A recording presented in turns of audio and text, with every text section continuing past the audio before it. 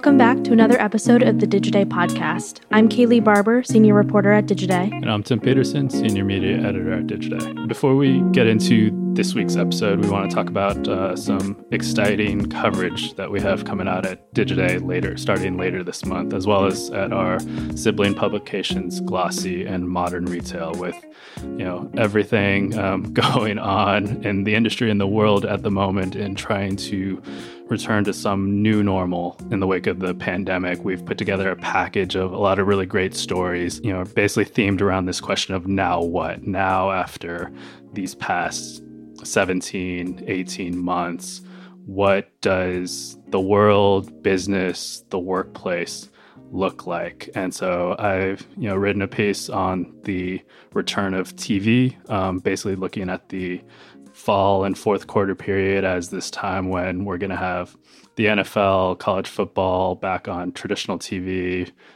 what seem to be regular programming lineups. Netflix is expecting to have a full programming pipeline for the end of the year to help it reaccelerate subscriber growth. And then you have all these other streaming services, as well as this year's advertising upfront cycle taking effect. And so what does that all mean, especially when you have people returning to the office? It seems, Delta variant notwithstanding, kids returning to school. And so all of this competition for people's attention, both on screen and off screen. Kaylee, what was the piece you worked on? Yeah, I actually worked on a couple for this package. The first one was on blockchain innovation in the media industry.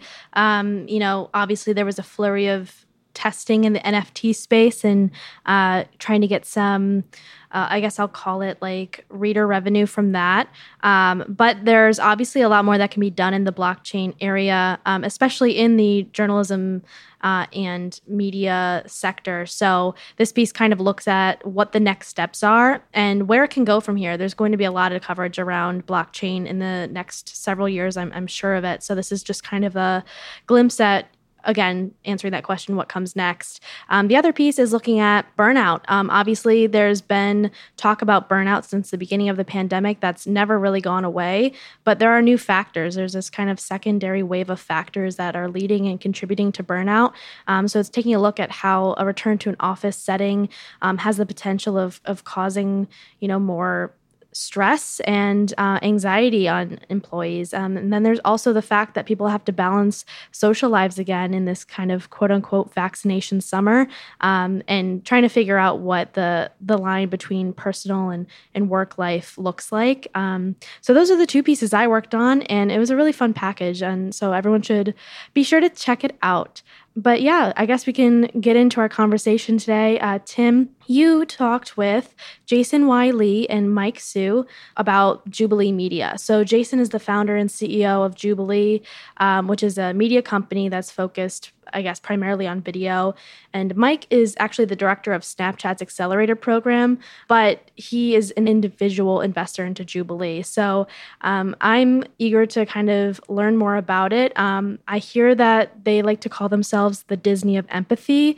What does that mean? Yeah, that's their ambition anyways, to become the Disney of empathy. But that was kind of my big question going into the interview is just, okay, I know of media companies who specialize in sports or food or, the news, comedy, and then like everyone in sort of the miscellaneous category kind of just buckets themselves. And it's, lifestyle publishers or lifestyle media companies, but they've staked a claim as empathy being their content category, which I thought was really interesting. And I think Jason and Mike actually did a pretty good job of explaining like what exactly that means and highlighting some examples of the programming Jubilee has put out, around empathy. And basically the gist is they're just trying to, create videos. They're getting into feature films and TV, create programming that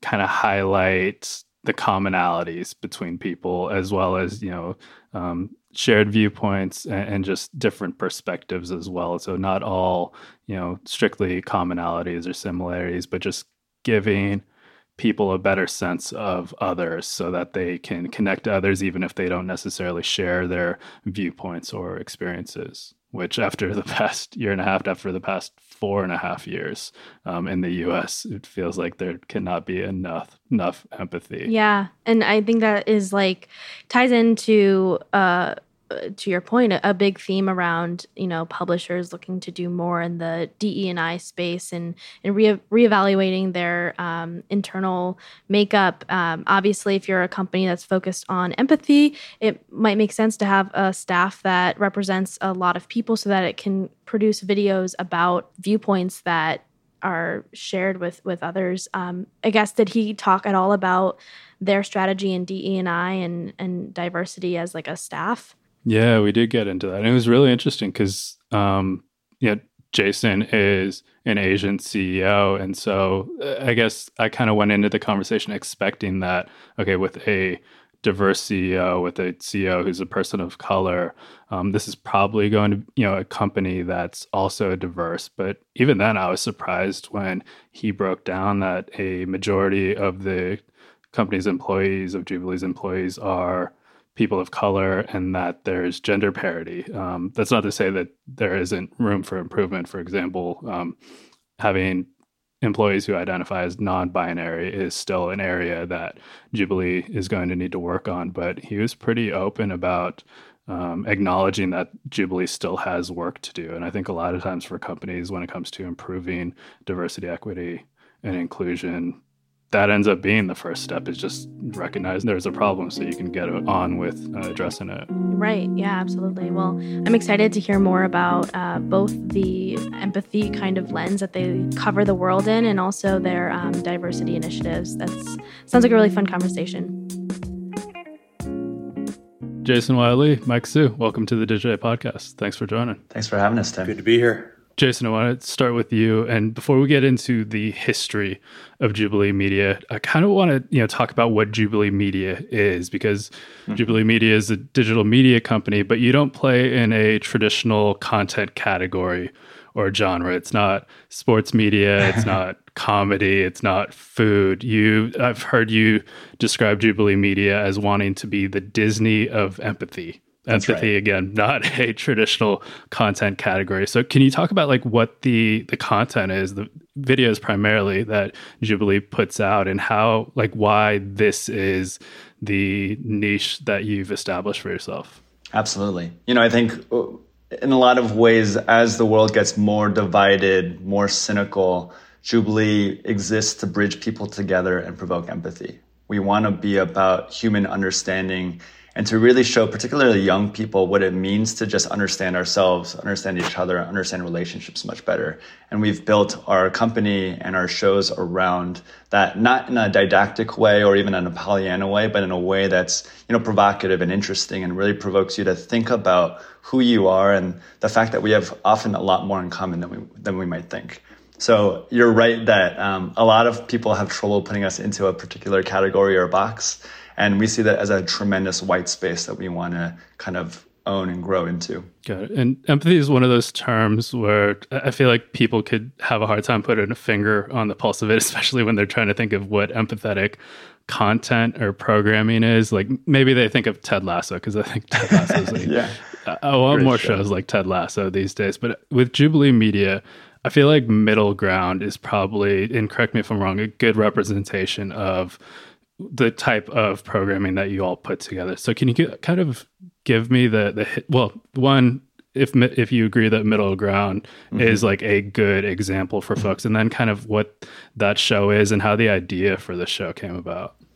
Absolutely. You're right, Tim, that empathy is a word that's being used more and more often these days. And I would argue used incorrectly, actually, at times.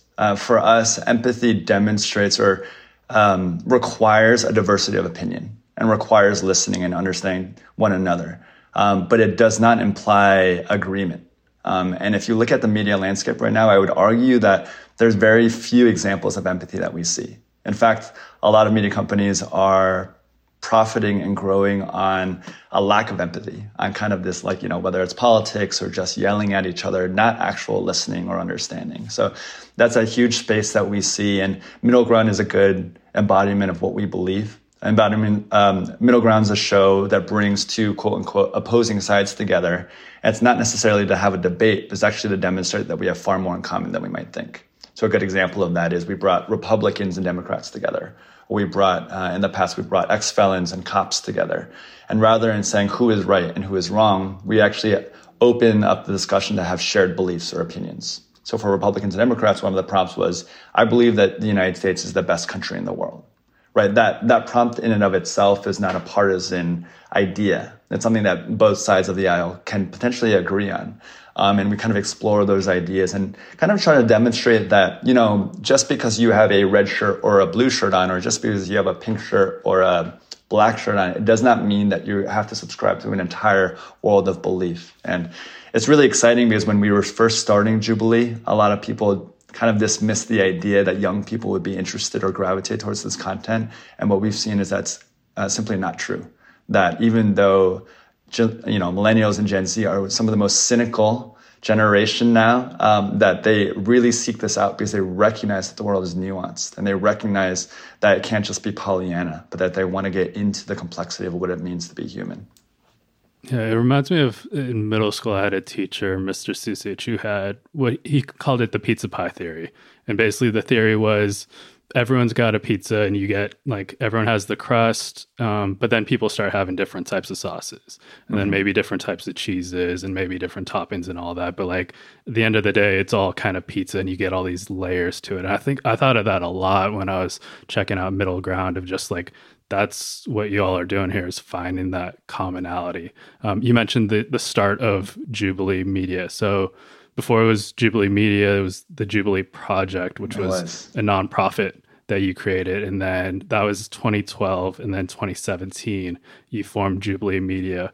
Can you walk me through that, the history or really that turning point where the Jubilee Project begets Jubilee Media? Absolutely. Yeah. When I first started Jubilee Project, I was actually a consultant. So I didn't have a background in media or in video. I was working at Bain, and it was something I kind of stumbled into, making videos for fun. But then with Jubilee Project, I was really trying to create content that would drive money and awareness to various causes. And we were actually pretty successful in that way. We were able to garner, hundreds of thousands of views and raise hundreds of thousands of dollars for causes. But as I was growing, we've kind of started to see there's a much larger opportunity here and a much larger need to kind of affect culture and move young people to think differently. Let's not just raise money for clean water or for education. What if we can equip people to think differently, understand themselves better, understand each other better, and actually wouldn't that, quote unquote, change the world in a more impactful way? So that's kind of what I started to do with Jubilee Media. And in 2017, this was actually, as you know, probably during the downfall of a lot of digital media companies. So it was kind of like a precarious time to start. But I really believe that empathy would be a huge driver of viewership, of, profit. And the thing is, you can't fake empathy, right? I knew that we had to build something foundationally that was all about this authentic brand. And I think now, 3 or 4 years later, we're seeing a lot of that fruit come in as more brands are starting to recognize that, Gen Z expects brands to be positively contributing to society, to be authentically built this way. So we're really excited about where we're positioned now and how we've been growing. And then Mike, so you're an investor in Jubilee Media. As an individual, you run the accelerator program at Snap Yellow, but Snap is not an investor in Jubilee Media. How did you come to be involved with Jubilee? Yeah, so I had known Jason peripherally just as he was getting Jubilee Project off the ground and talked on and off, and then really began spending more time with him around that 2017 time as he was transitioning from Jubilee Project to Jubilee Media. And, because I'd been in media for a while, just having a lot of conversations with him about the landscape, about how crazy he would be to turn this into a media company and why would you do that to yourself? But just being really also inspired by the vision for what he's building, and just the sort of mission driven mindset that he had in terms of really wanting to earnestly leverage this platform to change the discourse that we're having in our country and in the world. And so that was really inspiring to me and got really excited about it personally, and just really seeing him committed to this inspired me to get involved with them. Got it. And so, like, what was that turn on wanting to get, like, it's one thing to want to support Jason, to say, yeah, I can, I have experience in media, I can kind of, bounce ideas off of me and I can help you figure this thing out. But it's another thing to then get put a financial stake in the company. Yeah, just really seeing that white space that Jason referred to, whether it was good timing or being prescient or being fortunate or some combination of all of those things, as we got more and more divided as a country and in our conversation online, I think it's no coincidence that Jubilee really starts picking up momentum because people are hungry. That's what we need, right? We want to connect with each other. And so seeing that white space and the opportunity for Jubilee to occupy that, I think as that continues to grow and continue to build on its incredible momentum, there's a real business there, right? Like there's a need for brands to reach audiences who are a part of that community, who believe in meaningful conversation, who aren't just quick to cancel everything or just to shout at one another, but to have really meaningful, deep engagement. And if a brand like Jubilee can create that, I think that's going to be really, really interesting for advertisers and other brands to want to be around. And really, really hard. Like it's one thing to have tried to do that in 2017 after the US presidential election. It felt like the country was as polarized as it has been in my lifetime. I'm not going to say ever because we had a civil war. But then in the past year and a half, it feels like it's in some respects gotten even more polarized, where we've had the anti-vaxxers. There was, all of the attention on racial injustice and, Black Lives Matter. But then you had people, talking about all lives matter and blue lives matter and all of that. How has Jubilee's programming approach evolved in its history, Jason? And I'm also curious, like, whether you've made any particular developments over the past year and a half. Yeah, I think one thing that was always kind of core to our content was that we were not about one side versus another, that we're not just promoting, this set of beliefs or that one. We are literally in the party of empathy, which means that even though I may personally disagree with some of the viewpoints that I might hear on our channel, that doesn't preclude us from including those. And the reason I say that is because I think that all of us have our personal viewpoints, right? And if that was the way that we kind of created our content, there would be no room for any of these viewpoints. So I think that was always something that was really important. And the other thing is just building a team and a company that actually authentically represented that too. We're really proud to have a really diverse team of young people who span, different ethnicities, sexual orientation, different genders, as well as political affiliation, right? And we knew that unless we actually had voices within the company who can authentically have or represent these voices, that we wouldn't do a good job as Jubilee. So that's something I'm really proud of. And, we actually call when we're in the office, we're not in the office right now, but when we're in the office, we actually call our kind of lunch area middle ground because, every day at lunch, we'd be talking about these issues. We'd be talking about everything from gun control to Kanye West and how we think about it. And it's not abnormal from a Jubilee standpoint to be at this company and to say, hey, Tim, I hear what you're saying and I just respectfully disagree, but this is why. Let's talk a little bit more about it. Or, hey, that's something I've never really thought about. I really appreciate that. Actually, I'm just starting to change my point of view here. And is it something where, as much as I'm about to completely contradict the premise that I had on that last question, I'm curious, whether there has been something of a turn in these past 18 months, where as much as, maybe things feel really polarized in some respects, we also had things like, Uncomfortable Conversations with the Black Man was a really big show that came about last summer and seems representative of at least a slice of the population wanting to have these types of conversations, wanting to find some middle ground, wanting to basically just hash things out and not just let the differences persist. So did you see any changes with your audience or the receptivity to the programming? Yeah, it's so funny you say that because I agree that the media landscape as it stands today reflects a very kind of polarized breakdown of even demographics or how a company needs to advocate for various causes. But when we look at the young audience, that's not the way that they seem to split out. When we look at Gen Z and millennials, particularly Gen Z, they're so nuanced and they understand that the world is not black and white.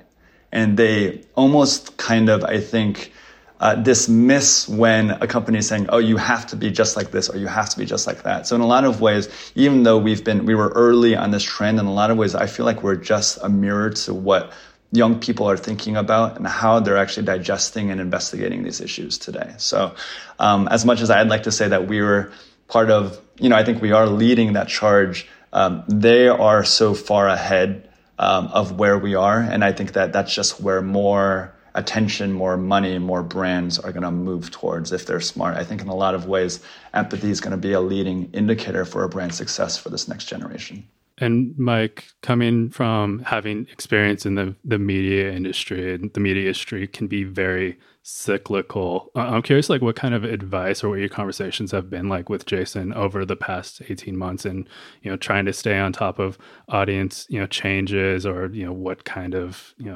programming people would be interested in, but then also kind of maintaining that North Star of the company around empathy. Yeah, I mean, I think first and foremost is around that last part about maintaining a North Star and building a brand, right? I think, unlike technology businesses, which might benefit from network effects, and lock in that way, if you get 1 million views, you don't necessarily have network effects there. But what you have to build as a business is a brand. And that brand relationship is earned over a long period of time, which is another reason I'm so excited about what Jason has built, because this wasn't just like, hey, I'm going to launch this and we're going to hack the algorithms and grow really quickly. This is something he started back in 2012 and began that conversation back in 2012.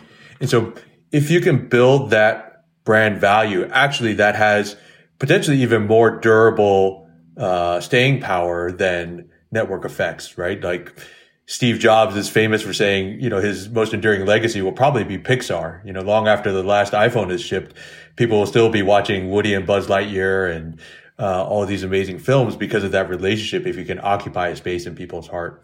And so a lot of Jason and I's conversation is around that. How do you preserve that? How do you create space for people to identify with that?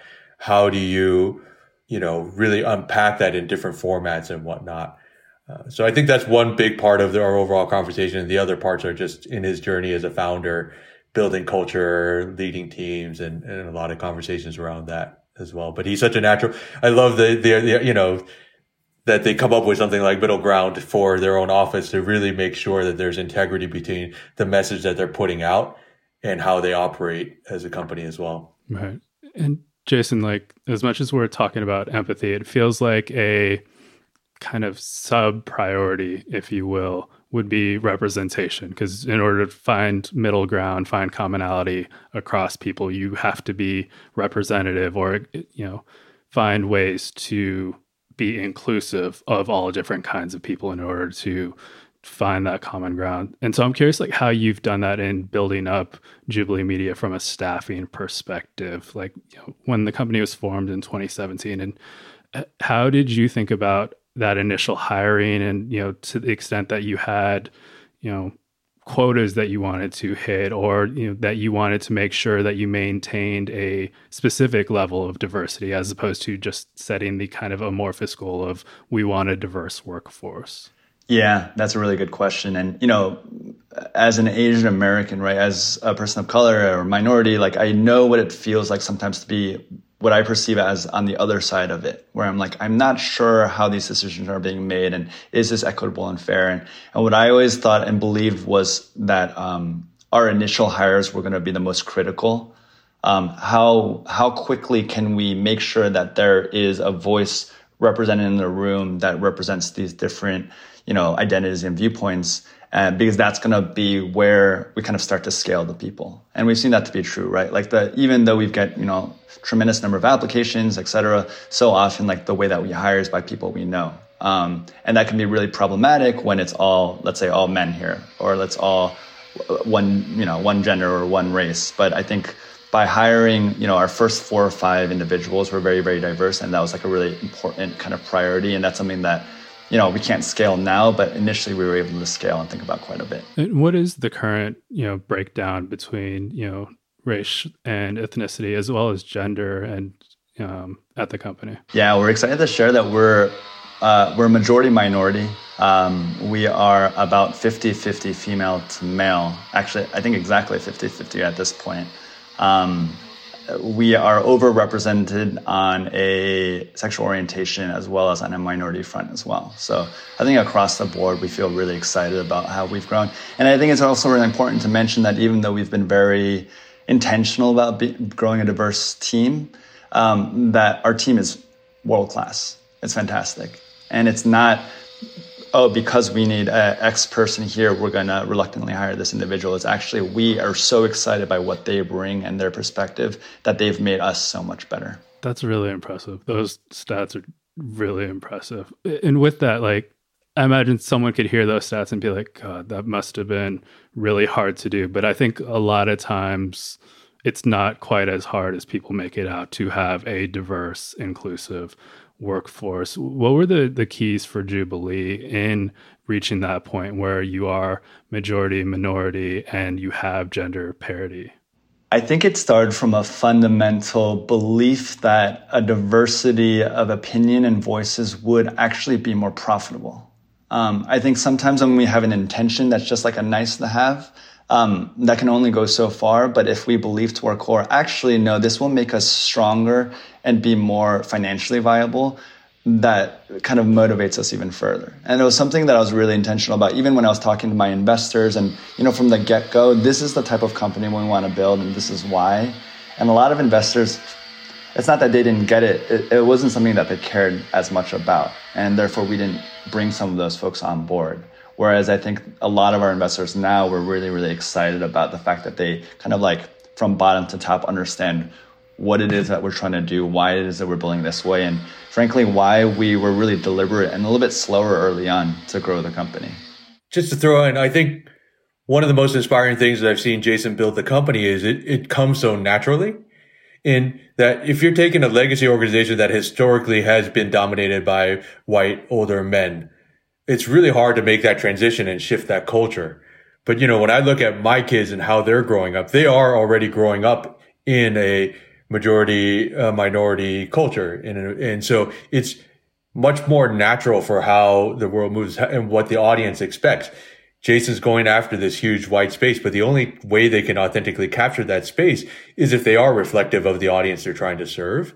And so while on the one hand, I think they deserve major kudos for how they've built, I also think it's a byproduct of how the team itself has grown up. And this is it's not something different that they have to pivot to, but more organic to how they move in the world and how they've grown up. Right. No, that's a great point. Although, Jason, I am curious, like as the company has grown, and this is the media industry, turnover is just a fact of life in this industry. Like, have you had to do things in order to ensure that you're maintaining that diversity? Like, do you have specific thresholds that you hold the company to in terms of what the makeup is?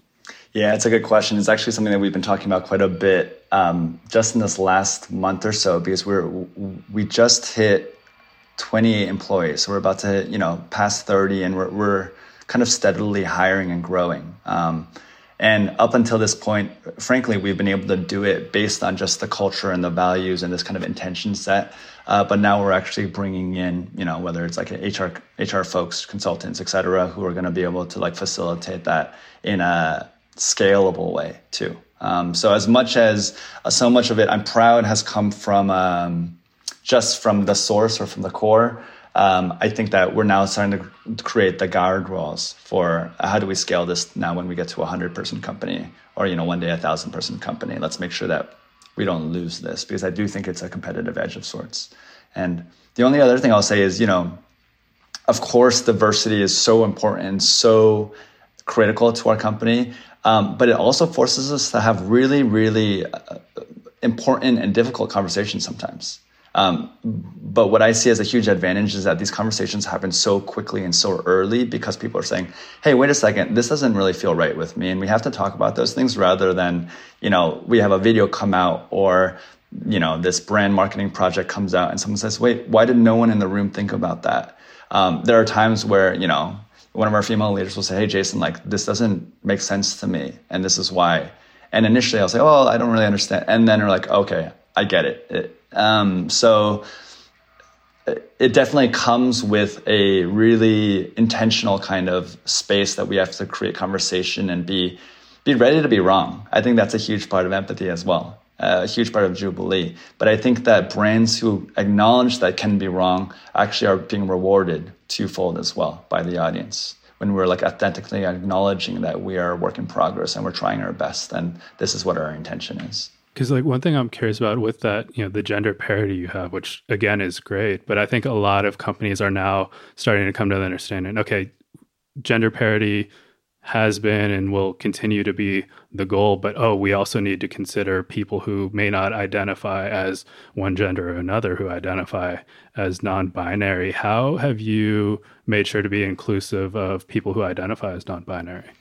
That's a great question, because that's not something we've actually, we don't currently have anyone within our company who identifies that way. And I would say in some ways that is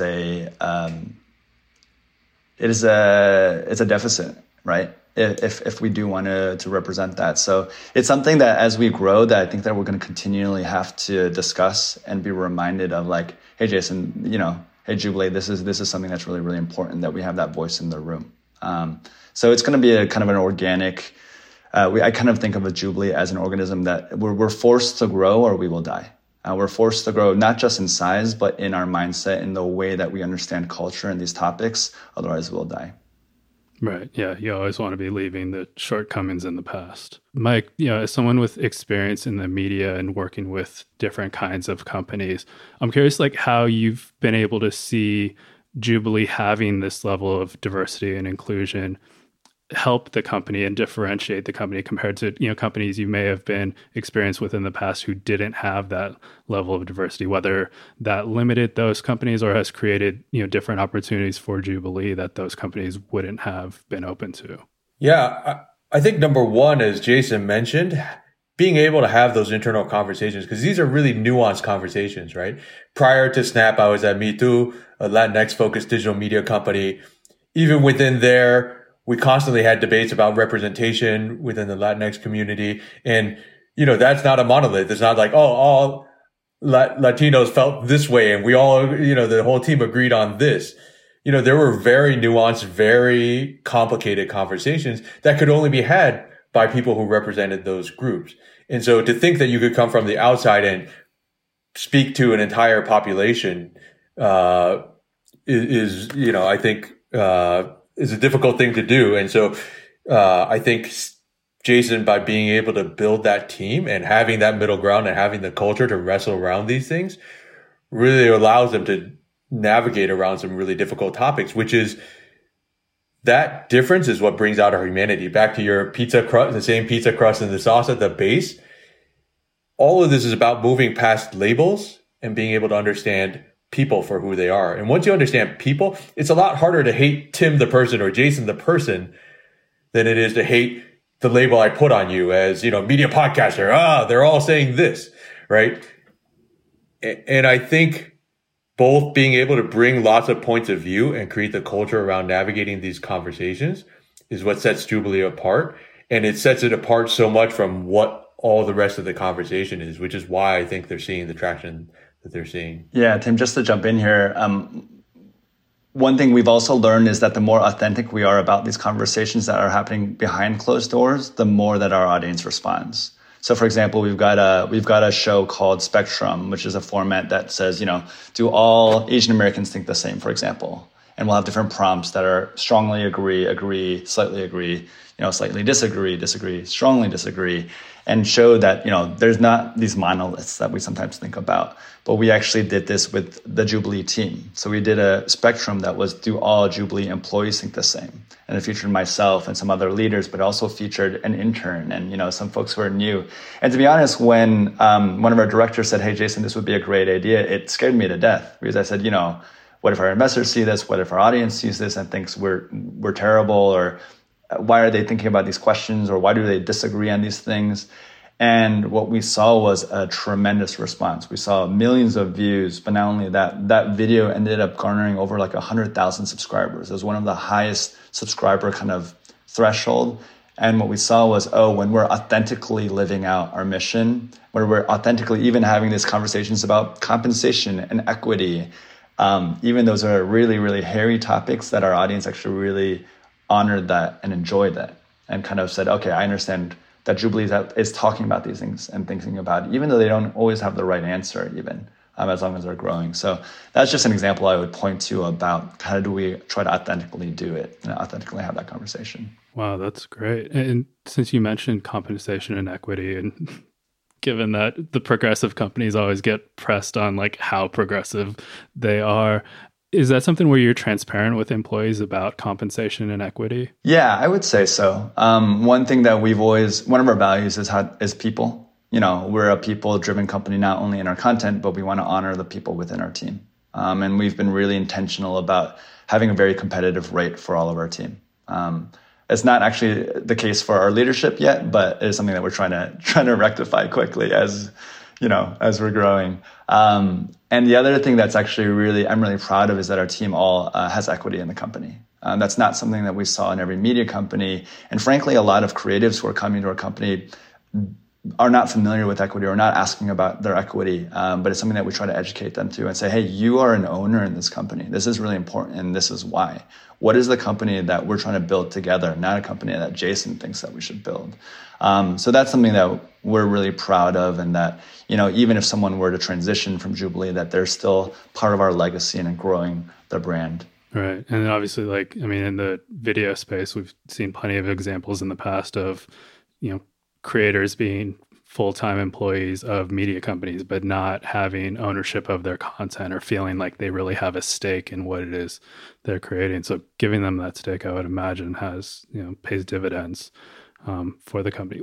Talking about diversity and inclusivity, we've talked about it on the internal organization front, but what about in the programming? A lot of the videos, I imagine, are featuring talent, featuring people who are not employees of the company, but maybe coming in through casting calls or other processes. How are you maintaining inclusivity and diversity in the videos that you're putting out?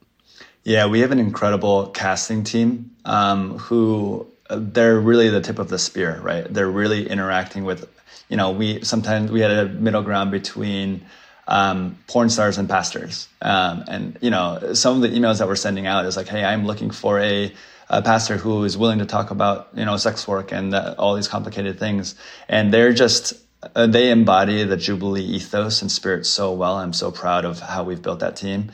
And slowly, as we've done that, we've actually grown a huge pipeline of individuals who are really interested in being in our content. Our newsletter goes out to over 100,000 individuals who have said, hey, I want to be part of Jubilee. I want to be in these videos.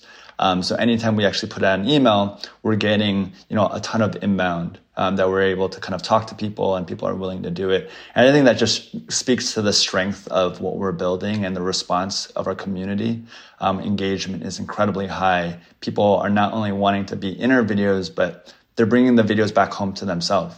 We have so many Jubilee clubs that have popped out all around high schools and colleges where they're doing Spectrum and Middle Ground, seniors and freshmen. Or we've had, there's even a Berkeley class that the entire curriculum was based around Jubilee content, which I was amazed by. I don't know if that's, I'm really proud of that. So it's really exciting to see how people are engaging. We've even had fans get married meeting through Jubilee, right? So we're really excited about this kind of authentic, organic response. Not to pivot the conversation entirely, but I am curious about the business model at Jubilee, as well as just, how you're managing the different platforms that you're on. I'll start with, the platform side. So Jubilee, I think, primarily on YouTube, but I don't think exclusively on YouTube. But what does your distribution mix look like at the moment? Yeah, we were really intentional for the first 3 years, actually, to primarily focus on YouTube, because we felt like that was actually the hardest place to build a real audience. But we knew that if we could do it there, that we could scale everywhere. So that has always been kind of the main driver for Jubilee.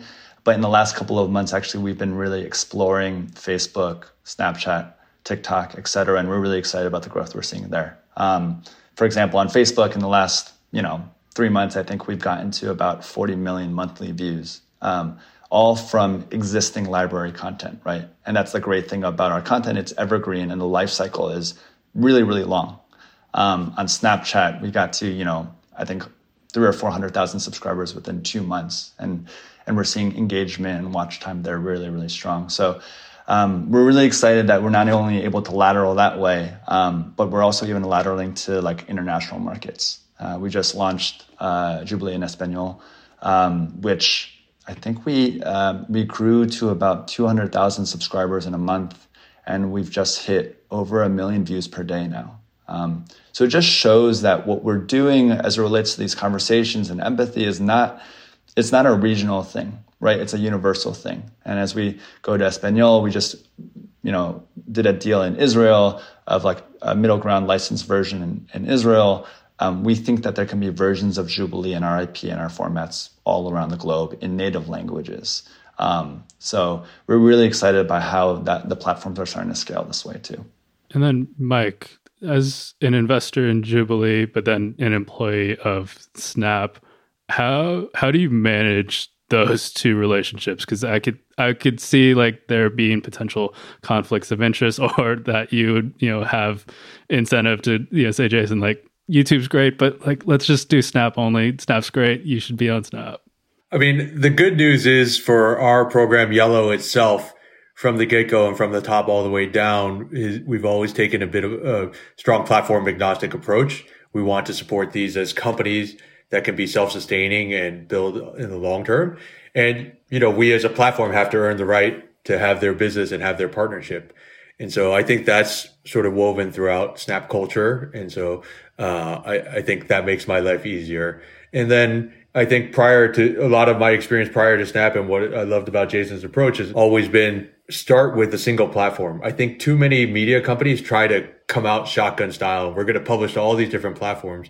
And what you need to do is be able to evolve your voice. I'm sure Jason can speak to how their content has evolved, how they found their voice. When every platform dictates a slightly different type of content, right? Just because of the nature of the platform. If you're trying to find your voice across all of those at once, it's really hard to build a strong brand. And so I think what's really smart about the approach to say, hey, we're going to pick one platform, go deep there first. It really allowed them to solidify and find their voice and footing. And from there, it gives you tremendous power and tremendous data and tremendous insights and proof to expand to all the other platforms. And I think that's where they're going at, which is what speaking to a lot of the momentum that they're seeing. Right. And it also seems like a lot of the platforms are going more in the direction, like YouTube's going in the direction of a lot of other platforms, but it also feels like a lot of the platforms are going in the direction of YouTube to some respect. So like Jason, I imagine, and I know from talking with other media executives, it's very easy these days to just take a YouTube video, take a YouTube show, put it on Facebook and not really need to make very many tweaks to it. Even, putting something on Snapchat, yes, it's vertical, but it's really just, tweaking the edit as opposed to having to produce something entirely new. TikTok, pretty different. But then at the same time, TikTok, extending to 3 minutes feels like it's creeping more into that. Yeah, I watch a lot of skits and things that I would describe as shows on TikTok as opposed to just choreography, for example. But how, as you've expanded, the platforms beyond being primarily or just YouTube, how has that changed the programming? Like, are you taking things from TikTok that is informing the strategy on YouTube, for example? Yeah, it's a great question. I mean, I would say that we're still pretty early in the scaling effort, and we've been pleasantly surprised so far by the results, which has primarily just exactly what you said, using existing content, but thinking of it, how do we almost recut or reformat this in a native way for each platform? Because we also recognize that each platform still is kind of, the DNA is still different, right? We can't just assume that one viewer on Snapchat is the same as a viewer on Instagram or a viewer on YouTube. But so far, what we're excited about is that all of our library of content is translating well as we think about each space. That said, the success on the different platforms have allowed us to have these discussions with the platforms to say, what would a native show to your platform look like? And that's the kind of conversation that a lot of those platforms are starting to ask us about. Hey, what would you pitch as a Jubilee show native to Snapchat or native to Facebook, let's say? And that's something that we're excited to explore too, because Jubilee is really about creating these real, raw human experiences. And that should look and feel and exist in every kind of form and function, right? So we don't even think of Jubilee as even a digital media company. Now, as we go into film and TV, that's something that we want to capture there as well. As we go into product, as we go into experiences, we think there's a huge space for empathy there as well. And that's why we describe Jubilee as, we want to be the Disney for empathy. And as you're talking with the platforms about native programming, things that would be original and potentially exclusive to a platform other than YouTube, what are the considerations from your point? Because I would think like, okay, how do we know there's going to be revenue that we get back to offset whatever costs, or is the platform going to be covering costs, or are they going to be guaranteeing revenue? So how are you, like, to what extent are you having those questions answered? We're pretty open at this stage as we're talking to these platforms, because we recognize that it seems like a lot of different platforms are thinking about it differently. So we're pretty open to kind of the way that they'd like to structure and think about it. And for us, it gives us more insight as to how we should be building the Jubilee audience on these places. So we don't kind of come in with necessarily a criteria, except for to say, sometimes we'll be asked to do, whether it's partnerships or other projects, but we don't think of ourselves as a production company.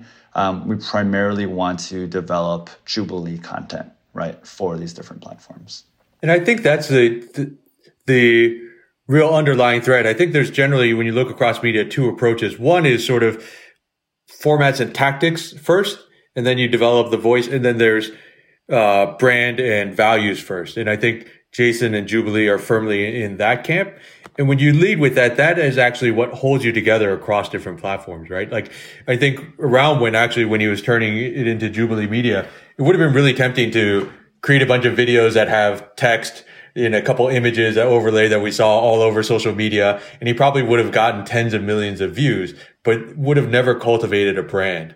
And when you start with the brand, that actually gives you a much stronger cross-platform strategy that's allowed them to move from YouTube, because the thing that they're engaging with is not necessarily the format or the way the text is edited, but rather what is the message that people are engaging with, which allows them to move across digital media platforms. But also, Jason, they recently had a film come out, and so it allows them to go across all sorts of different formats to be in audiences to follow around that, because that's what they're responding to, not necessarily, oh, this thing hacked an algorithm that got in front of me, right? God, hacked an algorithm. Yeah, absolutely. Jason, a film. What was the film? Was this feature length? Where did it air? Yeah. Was distributed? We made our first feature length documentary, and that was financed with Concordia and with Boardwalk, and we actually just premiered at Tribeca this past film festival. So we were really excited about that, and we're now in discussions to sell that film too. So that's a huge part of our strategy. Is we've built this incredible audience online, and as we're going to different partners, we're able to say, hey, we're able to mobilize 8 million people. And it's not that they're just watching our content, they don't know who we are. We believe it's going to mean something to watch a Jubilee film, because we've kind of built that brand equity in all these different places. So as we're starting to develop more film projects, TV projects, we not only want to do documentary, but also even scripted content. That's all part of the strategy as we grow. So have you formed like a whole film and TV division then inside the company? We have one individual currently leading that initiative, but we're going to be hiring more likely in the next kind of 6 to 12 months, just because there's so many different things in the pipeline. But yeah, hopefully, we'll sell this first documentary. We've got another 3 or 4 in the pipeline, as well as some scripted projects that are in the pipeline as well. So, when people ask me, what do you mean when you say the Disney of empathy? Partially what I mean is just on a cultural front, when people think about empathy and experience that, we want them to think, oh, maybe Jubilee is behind this. But secondly, if you just think about the way that Disney grew, right? They started with short form, the black and white Steamboat Willie type of thing. Very, very easy, cheap to make. I think that's digital right now. It's a place to discover IP. But then they started saying, hey, you know what? We think that we can do long form. We think we can do Snow White and Bambi. And initially people said, no, you guys do cartoons. You guys do short form. They said, no, we think we can do this as well.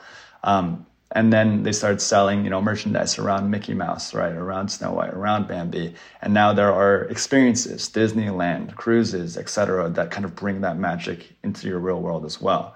That's exactly the kind of roadmap that we'd like to follow. Digital was always intentionally the place that we wanted to start, but the vision was that we would actually be doing things on film and TV one day. We're now developing product around our shows that people can play these games or kind of interact with Spectrum or Middle Ground at home with your friends, with your family. And one day, what does it look like to have physical spaces that you'll go, that you'll experience this kind of Jubilee magic in a human, in a social, in a kind of empathy warehouse type of way. Taking the big swings. Wow.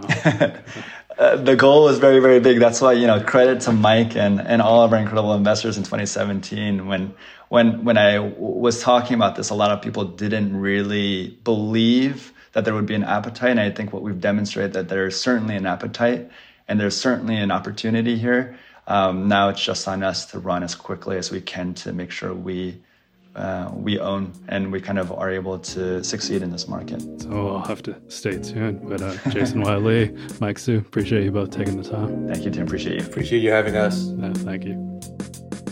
And thank you for listening to the Digiday Podcast. Please don't forget to share this episode with someone who you think would enjoy it. You can even rate us on Apple Podcasts if you like. And we'll be back next week with another episode.